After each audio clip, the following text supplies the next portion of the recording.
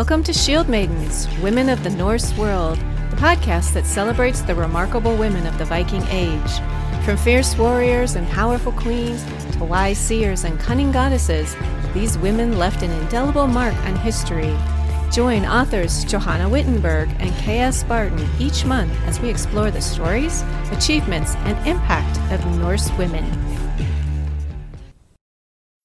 Welcome to Shield Maidens, Women of the Norse World. This is episode 6, in which Johanna and I discuss Norse sorceresses discovered in archaeology. I'm K.S. Barton. I'm the author of the Norse Family Trilogy, a story in which a young Viking daughter of a Jarl and a Viking warrior are caught in a deadly blood feud between two families. My most recent novel is A Deal with Odin, a historical fantasy of love beyond death, in which a Viking woman journeys into the realm of Norse myth. And with me is Johanna Wittenberg. Hi, Johanna. Hi, Kim. I wanted to say I just finished reading A Deal with Odin, and I really enjoyed it. It was great. Oh, thank you. It was fun to write. I bet it was. It was highly recommended. Thank you. I'm Johanna Wittenberg. I'm the author of the Norse Women series, based on the life of Queen Osa, who was a real Norse queen who ruled alone for 18 years at the dawn of the Viking Age.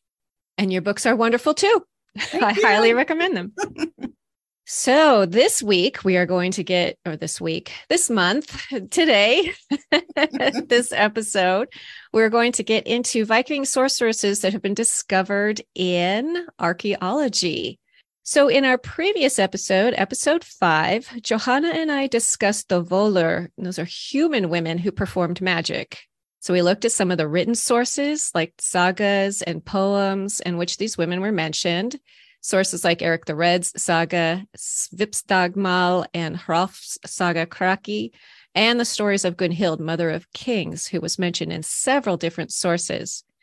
Now we'd like to look at some of the archaeological evidence that these women actually existed. Not that we didn't believe that beforehand, but now we have some concrete proof. So when we combine these written sources and the archaeology, we get a much fuller picture of who they were and whether the stories tell of sorceresses who were revered or despised. These Norse women were definitely a force to be reckoned with. Yes, they were. The burials that have been found indicate that the Volur were feared, venerated, and held in very high status. The Viking world abounds with burials of women who have the attributes of the Volur. Chief among these are the staffs, which we already discussed to a certain degree. But there are other items that also indicate the profession. There's charms. They're made of silver, bronze, or other metals, and they're very common in women's graves. There's miniature staffs, miniature swords, spearheads, and of course, the charms of the Valkyrie maidens. One very odd charm that appears in women's graves throughout Scandinavia is that of a miniature chair. And they're usually round, called a cub chair, which is a chair that's fashioned from a stump. It's just basically the whole round piece of wood is there, and it's got the back carved and the seat carved, and they're highly decorated. So most of them are round, and they have a low curved back. They're decorated with carvings of flowers or other things. And there's also an image of a woman seated in a chair like this on a Gotlandic picture stone. So only one chair charm has been found that is square with a curving back. And this resembles the Oseberg chair. In other words, the chair that was found in the Oseberg burial. It's the only Viking chair that has ever been found intact. Oh, that's interesting. Yeah. And it was square, just like this one charm. And it was built of posts, 4 posts and boards. And it has a curved back. The sides of the seat were perforated as if the seat were latticed with some kind of cord or rope.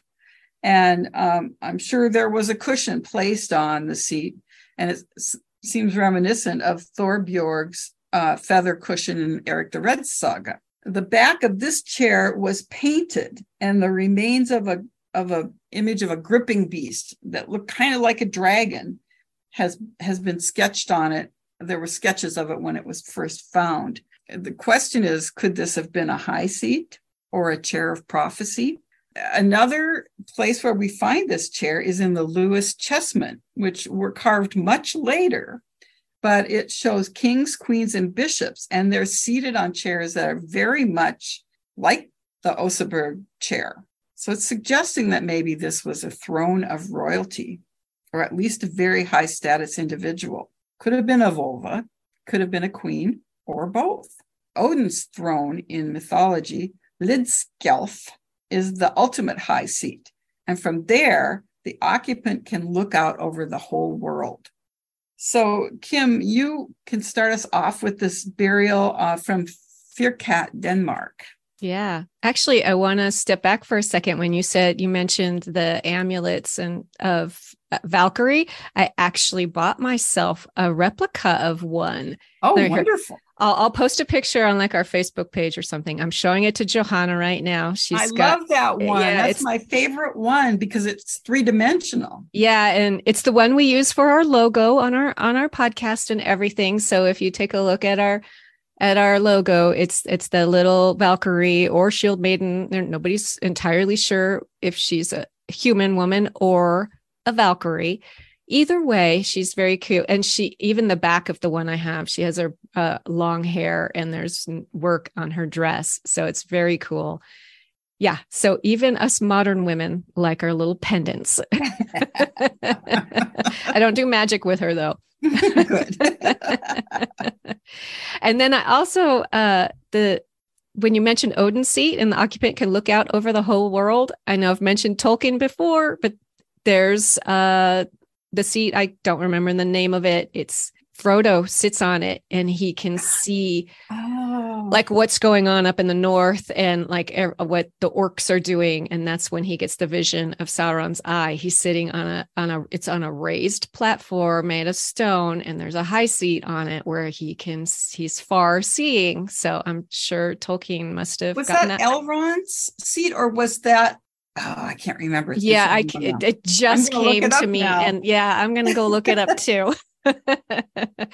So either Elrond or Galadriel. I can't remember which one now. Yeah, or it could have been like the kings, the old kings, now I can't remember what they're called. I can't remember the ones that Aragorn is derived from or his ancestors. Anyway. Right. So I'm sure Tolkien got that from Norse mythology because he got so much from Norse mythology.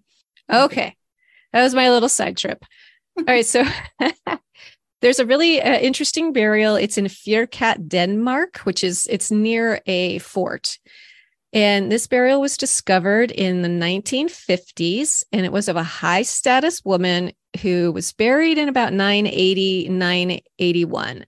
And this is near a ring fortress. And if you look up like a ring fortress in Denmark, you can actually, you can see where the rings go around, like it's all green, but you can see the ring around where it would have been, where the fortress would have been. So this particular woman, she was dressed in blue and red, and her dress was adorned with gold thread. So similar to other medieval societies, the Viking world, only wealthy people wore such colorful clothes in general.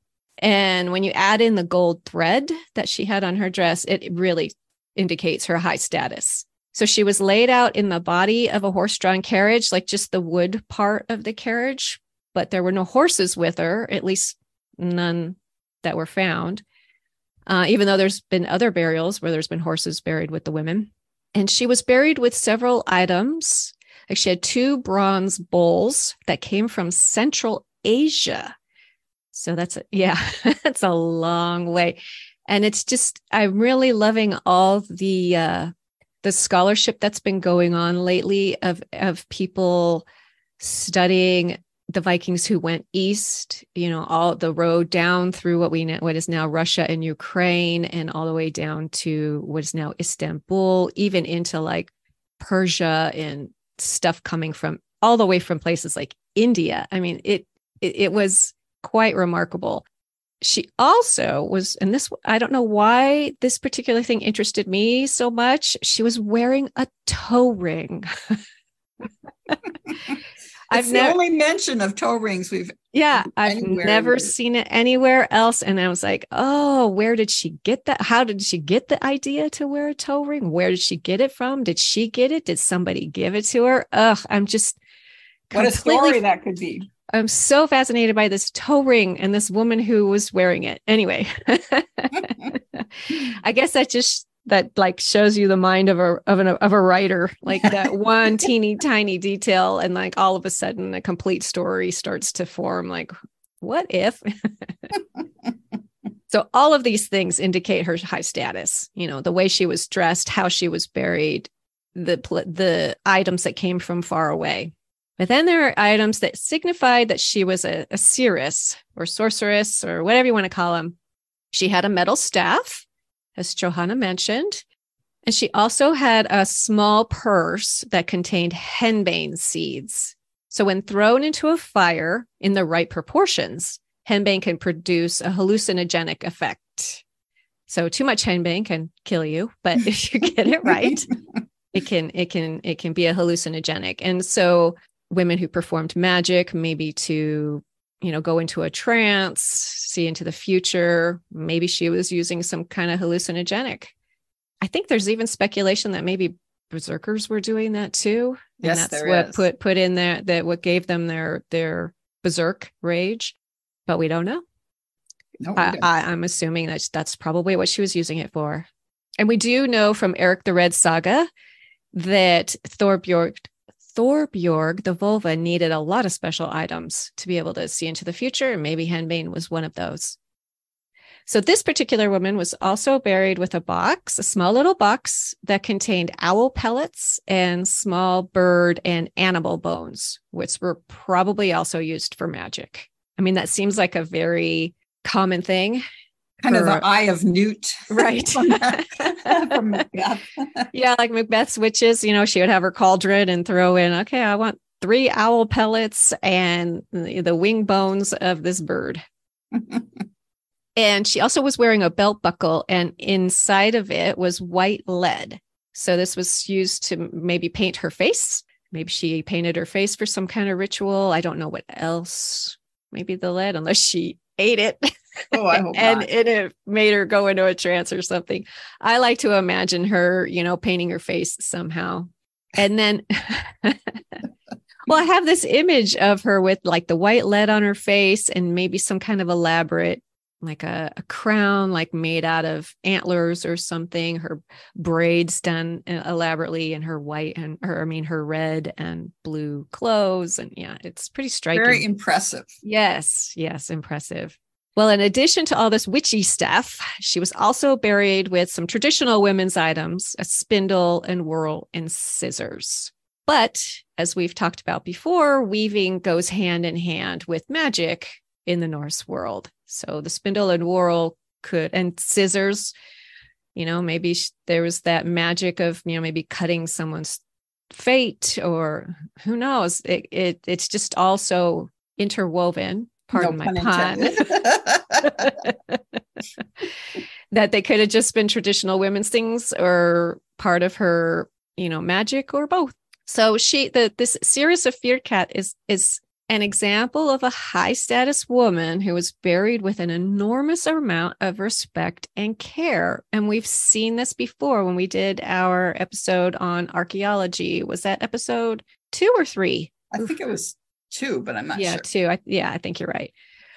Much like the women in the Oseberg burial or Birka BJ 581, just a tremendous amount of care went into what they did, how they arranged her, what they buried her with, how they buried her. So she was clearly an important person in her community. And then you add in that the burial is near the Firkat Ring Fortress, which was built by Harald Bluetooth, who is a very famous and powerful Danish Viking king from the 10th century. Only a woman very highly regarded would have been buried that close to the fortress.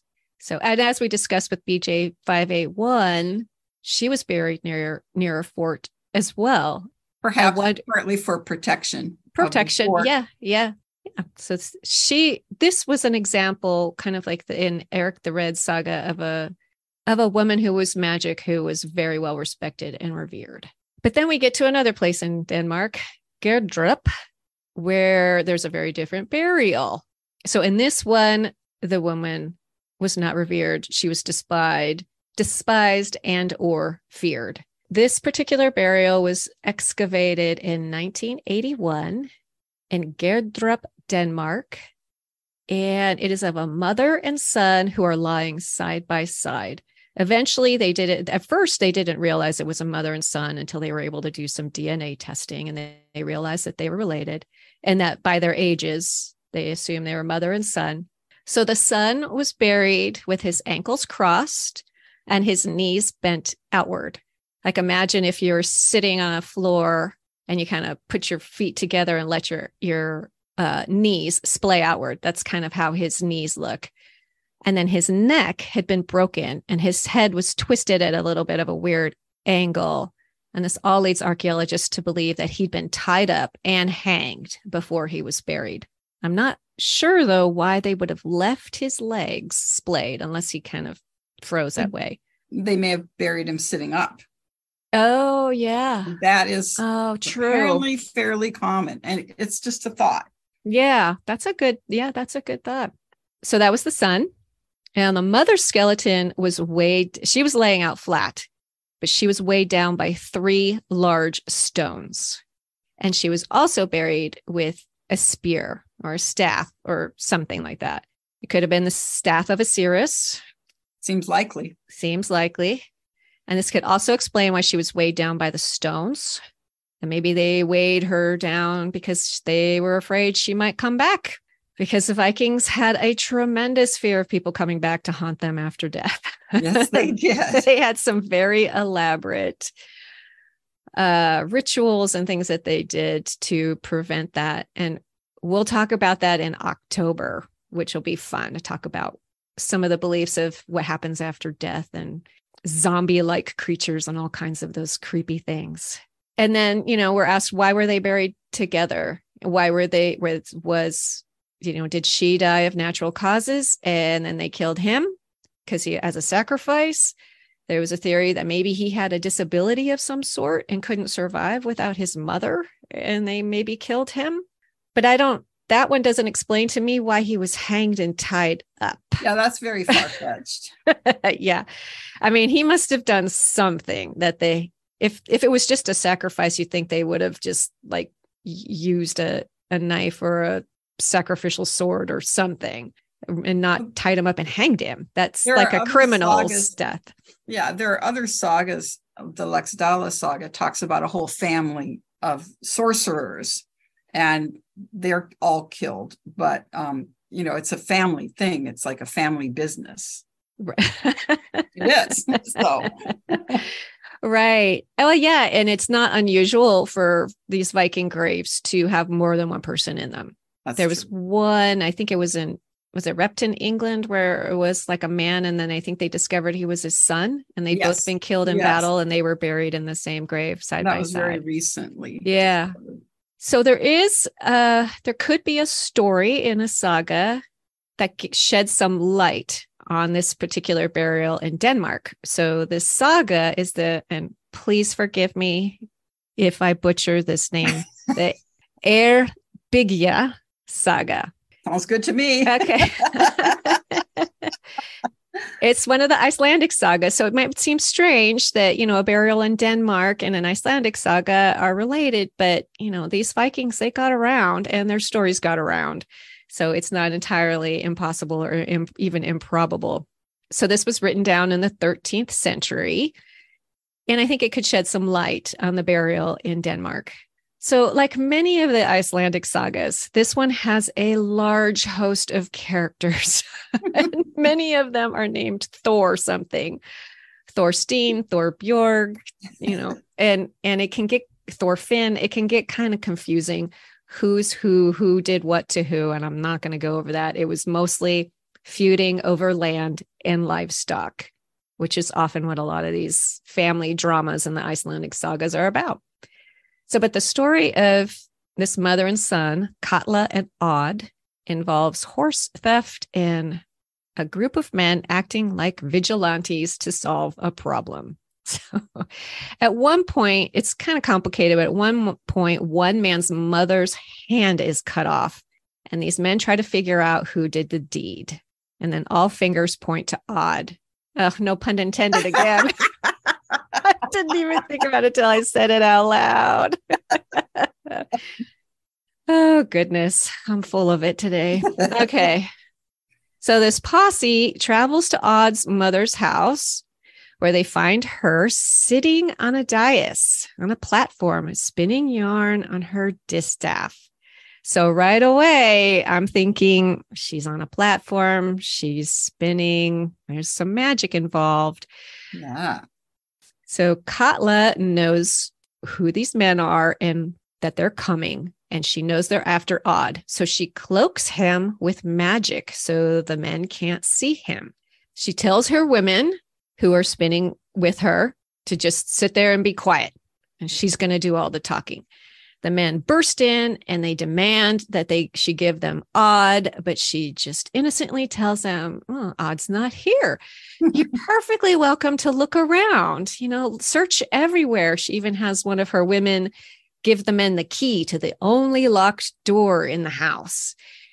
And so she just freely says, please look around my house. My son is not here. They basically ransack the house. They find no trace of Odd, so they leave.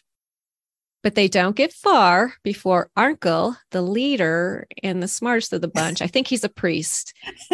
There's a little bit of a push and pull in this particular saga between the pagan ways and the Christian ways. So I think Arnkel is a priest. And once they get a certain distance away, he wonders if Katla hasn't performed some kind of magic. And then he thinks, what if that distaff that was in her hand was really her son, Odd? Because that's probable. Yeah. He must have been skinny. Right. So these men head back to Katla's house. She knows again that they're coming, and she tells Odd to go outside and get down on his hands and knees. So when the men return, they find Katla out front of her house, stroking the hair and beard of a goat. Once again, they ransack her place, don't find Odd. Then they look for her distaff, which she has blatantly left sitting on a bench. And it's just a distaff. No Odd. So they head out again. And once they get a certain distance from the house, Arnkel says, hey, what if that goat was Odd? So I guess they had to get a certain ways away so her magic didn't influence them anymore. I think so. It had to have been. Yes. So they head back to Katla's house. And in the meantime, she tells Odd to get under the rubbish heap. Oh.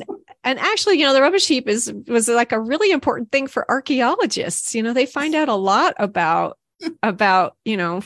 old, medieval their towns. Diet. And their diet, if they had like parasites and stuff. Anyway, so a rubbish heap is not an unusual thing to have, outside your house. So Katla tells Odd to go get under the rubbish heap. So this time when the men show up, she's back at her dais spinning. She's got her distaff in her hand, and now she gives them a hard time when they burst in. And she's like, man, these visits are just coming hard and fast now. Like, what is with you guys? She once again agrees to let them search the house. All they see is the pig on the rubbish heap, which they ignore. So once again, they walk away only to realize that they've been tricked. The pig was Odd. The oddest pig I've ever seen. Right? But this time, though, things are changed. They're met by Gyrid, one of the men's mother, and she also knows magic. She's a very practiced sorceress, I guess. She knows what she's doing. And Katla knows that she can't trick this other sorceress like she has the men. So she simply hides Odd under the floor beneath her seat on the dais. So it's interesting that the storyteller in this saga made a note. Like, it's not really what they're wearing isn't really described until we get to Gyrid, and she's wearing a blue cloak, which is reminiscent of the blue cloak that Thorbjorg was wearing in Eric the Red saga. So maybe that was meant to signify or symbolize her ability to do magic. I don't know, but I thought it was interesting that he purposely mentioned the blue cloak. Anyway. There are some other sagas that talk about it too, and I'm going to have to go back and look at them because they're not always magic. Sometimes they mean that they're out for blood, and I don't remember which one. I'll have to research that one. Interesting. Very okay. Interesting. So this time when they all go back to Katla's house, there's no words exchanged. She doesn't say anything. The men don't. Geirrid bursts in the door and throws back her cloak, puts a sealskin bag over Katla's head and ties it around her neck. Oh, yeah. And I wasn't sure, did she do that because maybe there was something about Katla's eyes? Like if she saw them, she could perform the magic. Something about covering up. Oops, it just hit my mic. Something about covering up her face was important. There's something like that in the Laxdala saga too, when Kotkel's family, one of his sons, they tie a bag over his head, and that's so that, and there's a tear in the bag, and he can see, and that was a threat. So yes, them not being able to see is a thing, but I'm not sure what. Almost like the evil eye or something. Yeah, I mean, I could see them also maybe putting something over her mouth so she couldn't say anything too, but they don't. They just she covers up her head and ties it around her neck. Geirrid knows immediately that Odd is under the floorboards, so they break it open and they find Odd. They bind poor Odd and drag him to a place where they hang him. So while Odd was at his end, poor guy, he's probably kicking and screaming, Arnkel berated him and says, it's your mother's fault that you've come to this sticky end, Odd. Of course. She's wicked and evil. And then Katla, she's not willing to let Arnkel have the last word. So she speaks up and admits that, she's the one who cut off that woman's hand, and she is the cause of all of this. And she curses Arnkel that he'll suffer more from being his father's son than Odd ever suffered from being her son. Well, I guess that's the last. Yeah. I love that she got the last word in and she cursed him. Yeah. So, of course, the men can't have this. They take her away and they stone her to death, which is sad. But I thought it was kind of fun that in, very fairy tale fashion, the men go to her house 3 times and she tricks them 3 times. And it reminded me of, is it Gunleg, the witch in Norse mythology, that the Aesir gods try to burn her 3 times and 3 times she escapes. It's Gulvig. Gulvig. Right. Gold lust. Gold. Yes, that's right. Gulvig. That was close. Yes. Yeah. It reminded me of that a little bit. The magic of 3s, like you said before. Yeah. The magic works 3 times. So anyway, yeah. So, nobody knows for sure if this story was inspired by the burial of the mother and son in the Gerdrupt grave, but, it certainly has a lot of similarities, and it can certainly shed some light on maybe what had happened and why this mother and son were buried together. Maybe they did think she was a sorceress of some kind and killed, maybe he had something to do with it and they killed them both and put the rocks on her so she couldn't come back. It's quite a coincidence if it's not the case. Yeah. And I think it's a neat story also to show how the magic worked, how they believed the magic worked. And it had to be probably one of our best examples. Yeah. And how it had to be, they had to be in the vicinity of Katla or her house, and once they got a certain distance, the magic wasn't working anymore. They threw the bag over her head. It's an interesting story. It's very interesting. Well, there's several burial grounds, usually near marketplaces, where we find a lot of possible sorceresses buried. One of them is Kaupang, which is in Vestfold. There's actually several of them, and the word means marketplace or trading port. But there's one in Vestfold, Norway, which was very busy, and it was overseen by the hall at Skiringsal. And they've actually excavated that hall as well as this market area, which was teeming with people, and it's surrounded by cemeteries. It's also very close to the Oseberg burial ship, and I'll get into that in this discussion too. But anyway, the port was surrounded by cemeteries. And in his book, The Viking Way, which I highly recommend, the archaeologist Neil Price describes an especially complex boat burial. And there are actually illustrations of these burials in his book too that I really strongly recommend. So in this one particular one, a man in the mid to late 9th century, which is when Skiring Saul was really at its most active, he was buried laying on his left side, and he was pressed up against a large stone. He wore a cloak, and he was covered with a fine cloth, a finely woven cloth, and he was surrounded by tools. So he was somebody of status, because you don't get buried that way unless you're of a fairly high status. So then maybe 50 years later, another burial was placed right on top of him. A boat that was about 30 feet in length was laid on top of this man's grave, and it was aligned with his body. And 3 people were buried in this boat. A man and a woman lay in the bow, and they were head to head. So the man was the farthest forward, and his feet pointed towards the prow. And the woman was, the woman was forwardmost, and her feet were pointing towards the prow, and the man was behind her. So this woman was aged around 40 to 50 years old, and she was very expensively dressed. And oddly enough, an infant lay wrapped in her skirt. She was probably too old to give birth. So this may have been her grandchild, possibly. But she was surrounded by female grave goods, including jewelry and a weaving sword. So the man is buried just aft of her. So he's almost amidships, and his feet are pointing towards the stern. So the two of them are head to head. And they don't talk about how old he was, but he was surrounded by weapons. But oddly enough, a frying pan was placed on his midriff, like his solar plexus. And also 2 spindle whorls had been laid carefully on his sword scabbard. So what that means is really hard to say. Did he do magic? Yeah, I don't know. And of course, no idea of how they died either. So then there was a horse amidship, just after these 2 people.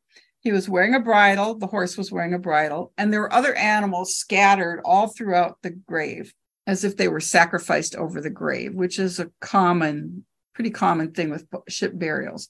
In the stern, a single woman was buried, and she was sitting up, leaning against a shield, or there was a shield behind her. So it looked like, that was her backrest. And being buried sitting up is a pretty common motif.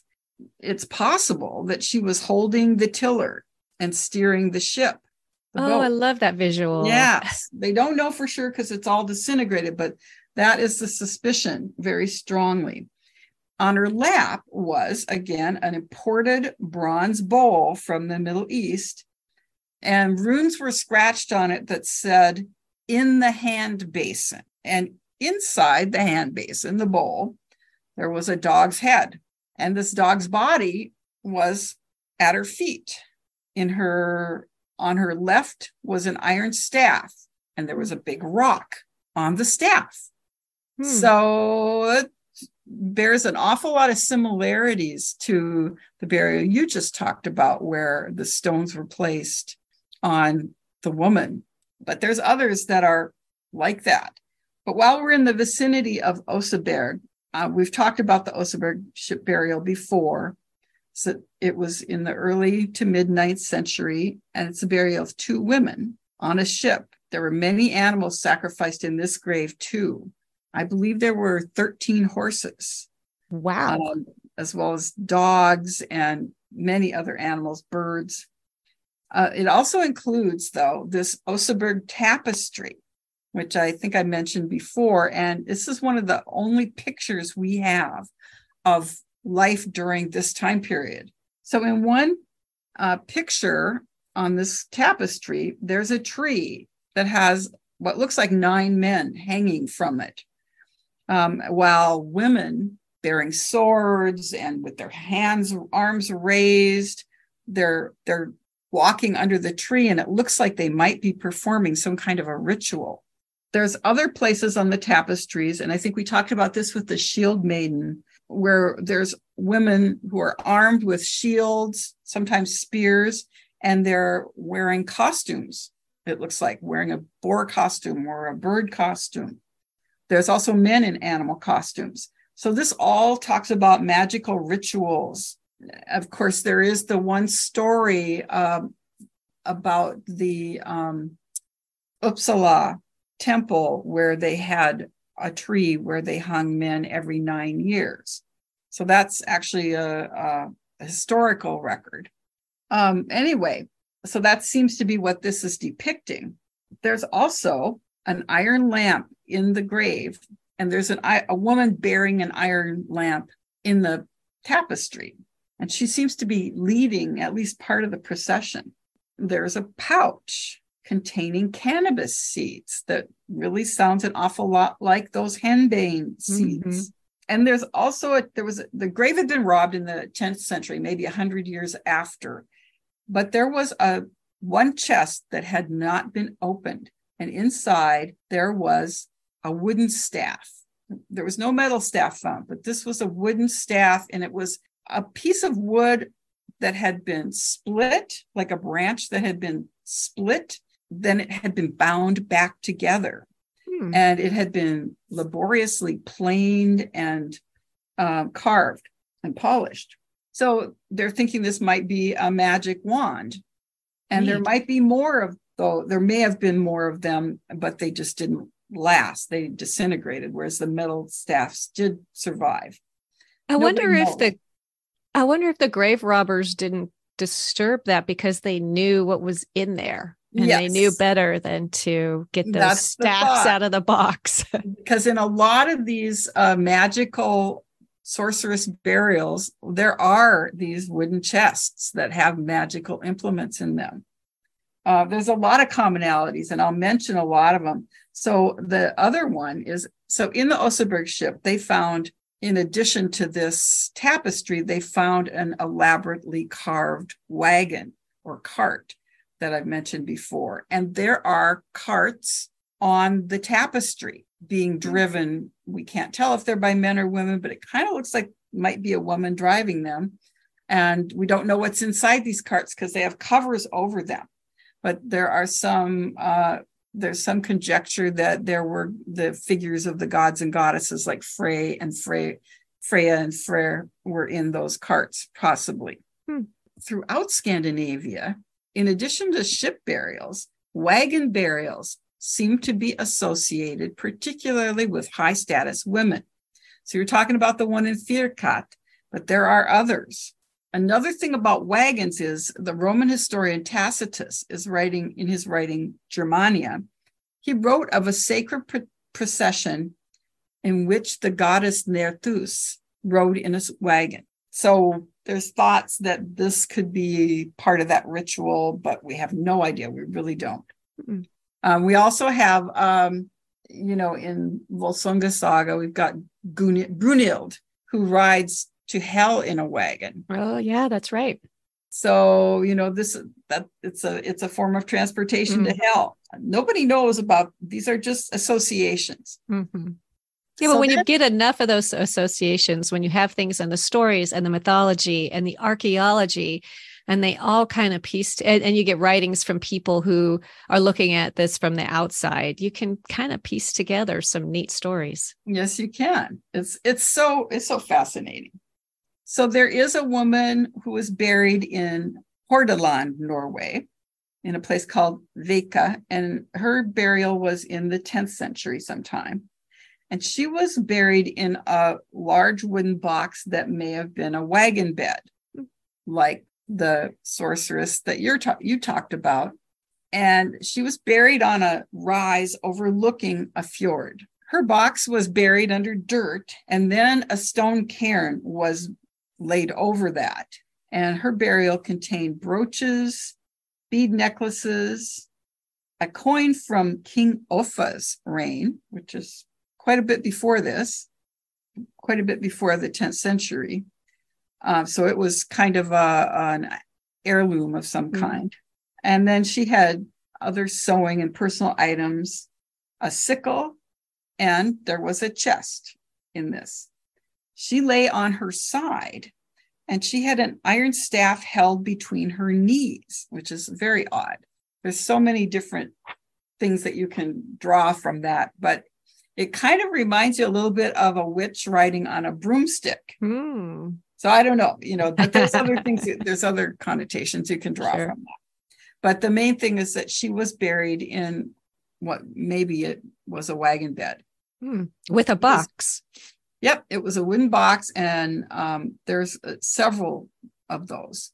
So on the east coast of Norway, in Rogaland, which is the fjord area, and it's near Stavanger, there's a place called Gausel, which I believe I've mentioned before. And it's now a suburb of Stavanger, but it lies on an inland fjord. And there are many high status women's graves. I think we talked about this before in our earlier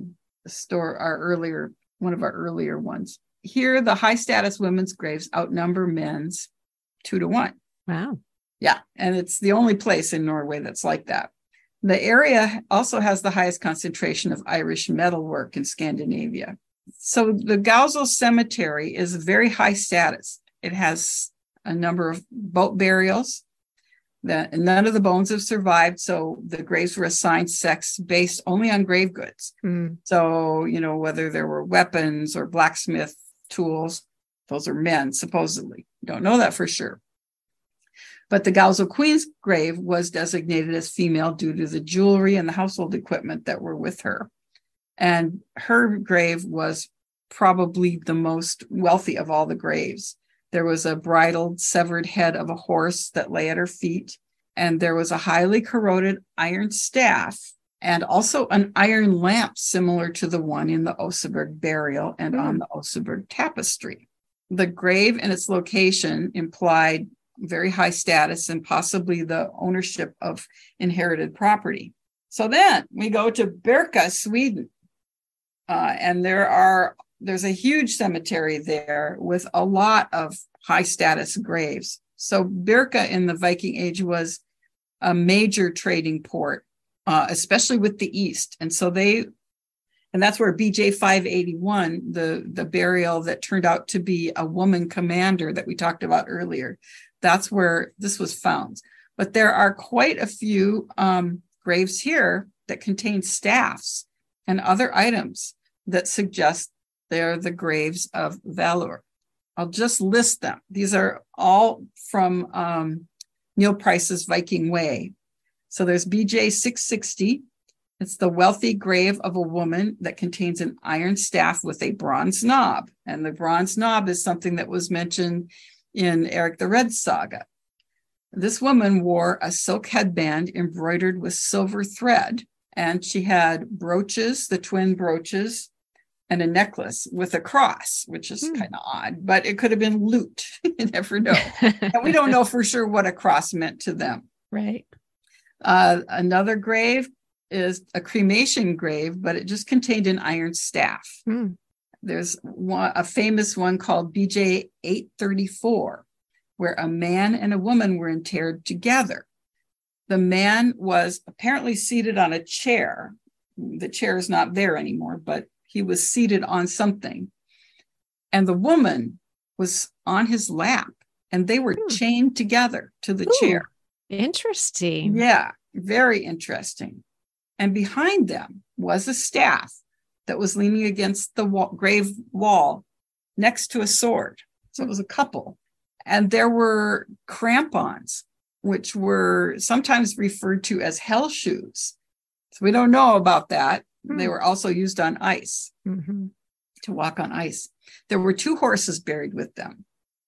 And the most interesting thing about it was a spear was cast over the grave as if they were being dedicated to Odin. Very interesting, because Odin is also the god who is often associated with both warfare and magic. And he was the only male god that we know of who actually performed Sether, the that more female type of magic. So that's a super fascinating grave. It really is. It really is. And Why were they chained together? Huh. Yeah. So, and maybe they were even executed this way. Yeah. Yeah. Wow. There's no sign of how they died, or that's not known at this point. But she probably was a vulva. Mm-hmm. And the staff and the sword, very evocative. Interesting. Right next to each other. Mm-hmm. In this book, The Viking Way, there is an illustration of this grave, and it's as well as quite a few others.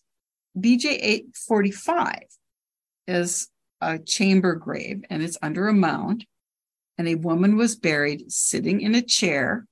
Again, the chair is missing, but she was sitting on something, and she was facing east. She wore a silk headband embroidered with silver thread, just like the woman in BJ 660, and an iron staff was across her knees. And this grave also contained an empty iron box that was highly ornamented. Another thing that shows up in some of these graves are pig jawbones. Very odd. Well, we know that pigs were sacred to Freya and that they were a favored meal of the Vikings. But something about these burials seemed to suggest sorcery. BJ 959 is the grave of a woman who had been decapitated.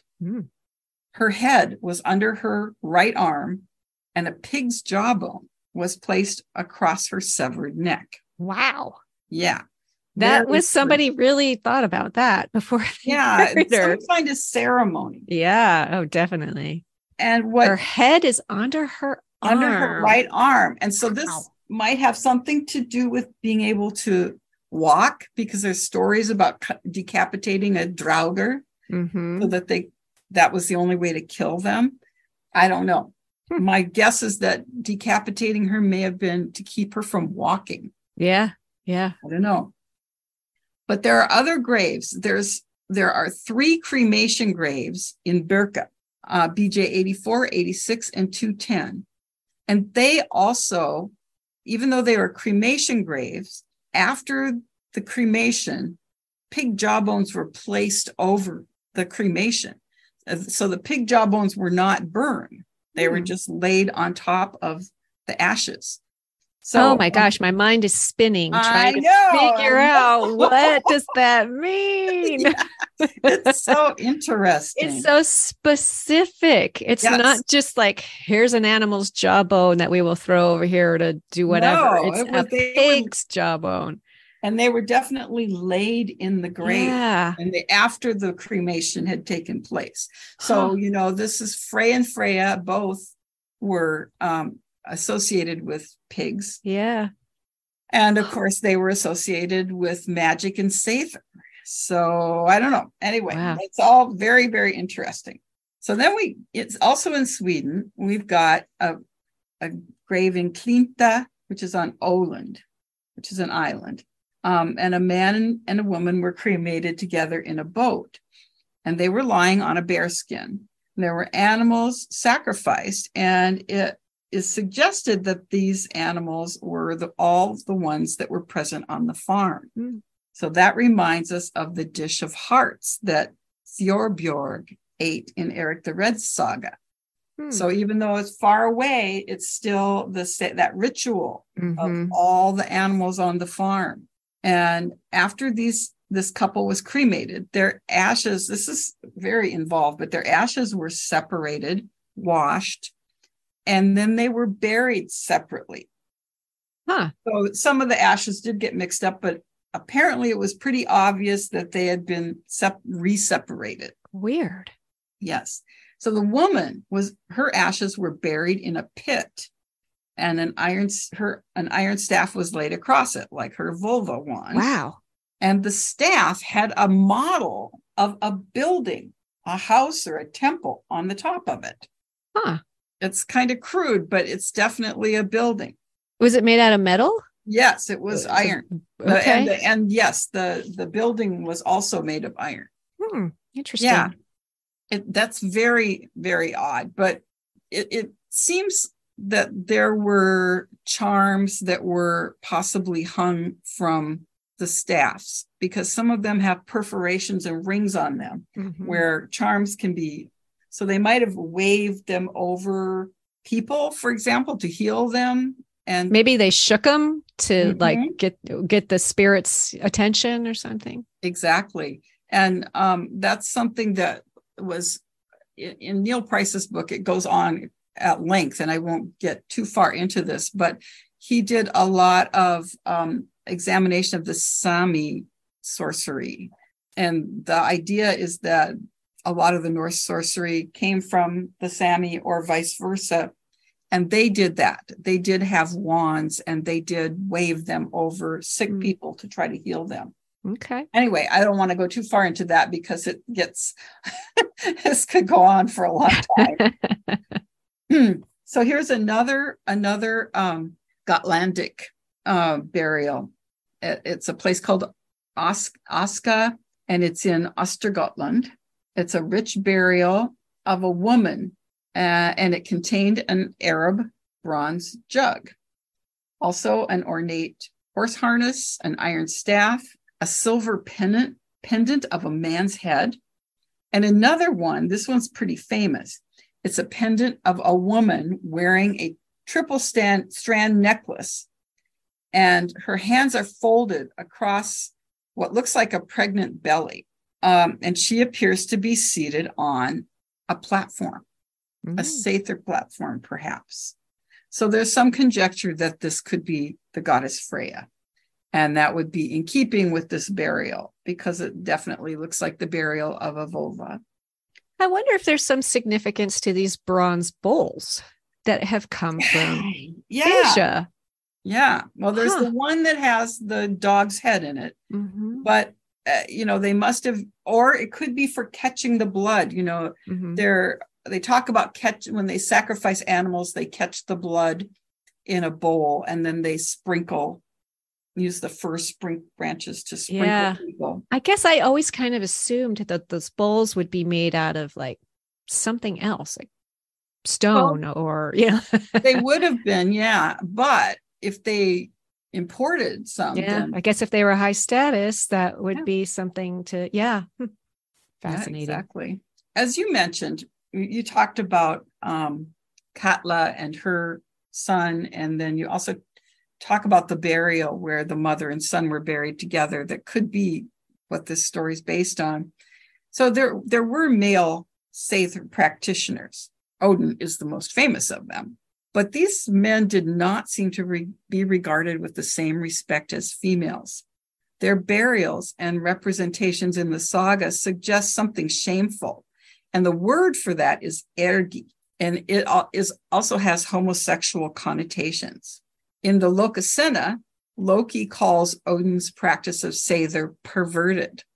So this all brings up the subject of gender roles and gender fluidity, especially regarding magic, because there were definitely laws later on about cross-dressing. It was against the law in Christian Iceland, for sure, because it's written in the law books.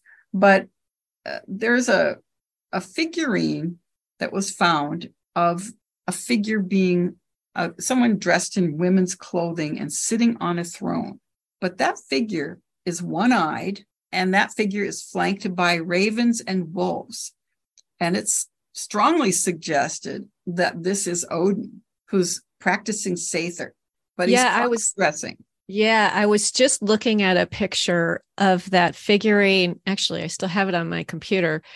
And what I think was kind of interesting is that the cap that the figure is wearing, and then there's no braids. Like often these figures of Valkyries or women or whatever, they often have, even the one I was talking about earlier, she has a long braid in the back, or they have, or a long ponytail almost, or they have braids that come down.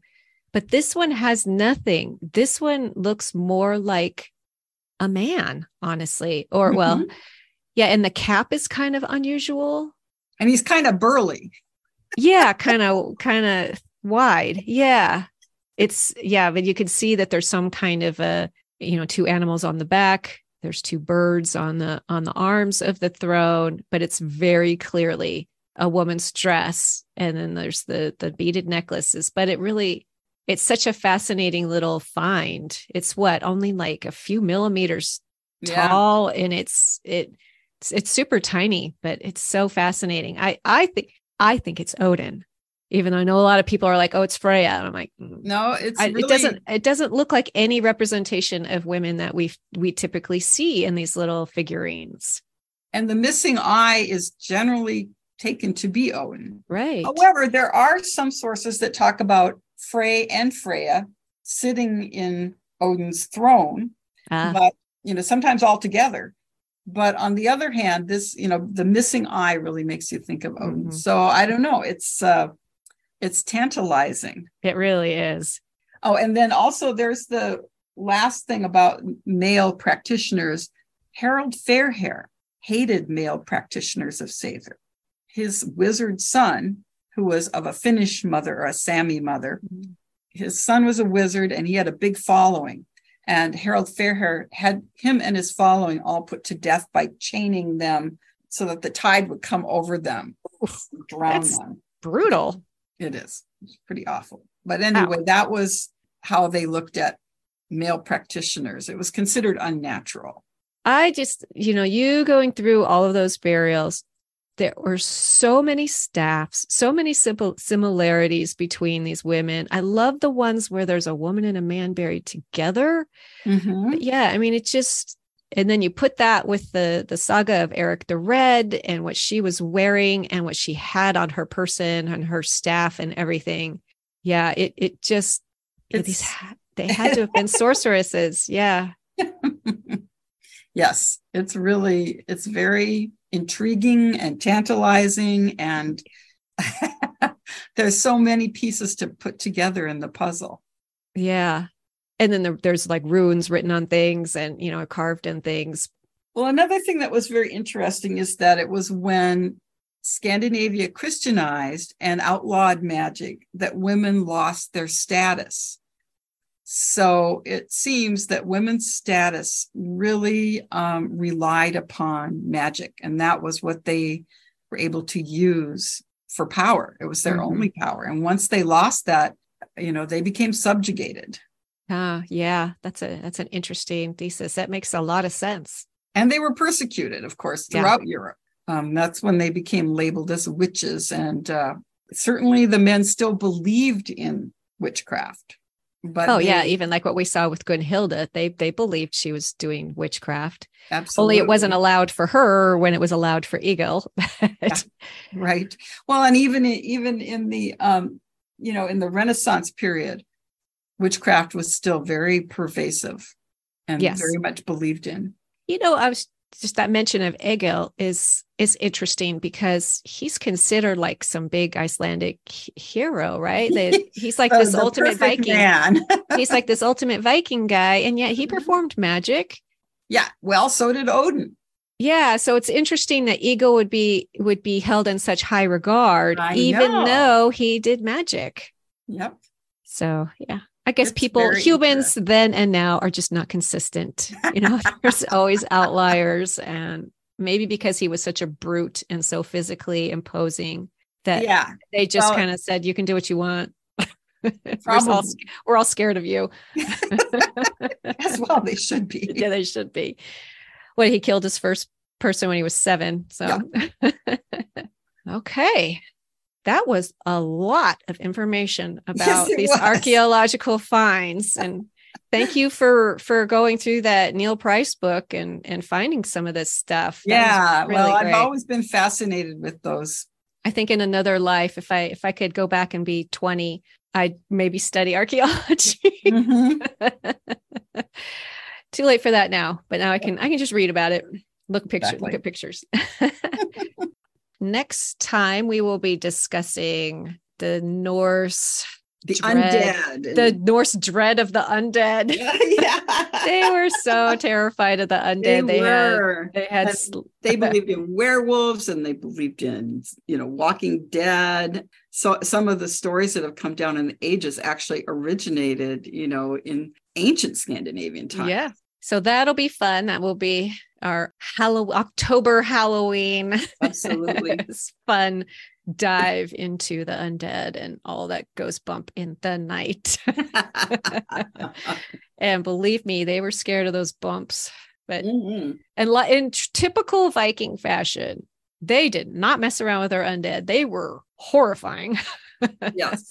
They weren't timid. That's true. And the cure for them was horrifying too. I mean, there are several where they have an actual battle with the undead. All right. Well, thank you. And I will see you next time. Yep. Next time. All right. Bye. Bye. Thanks for listening. You can find Johanna at johannawittenberg.com, where you'll find a free short story, a prequel to her Norse Queen series.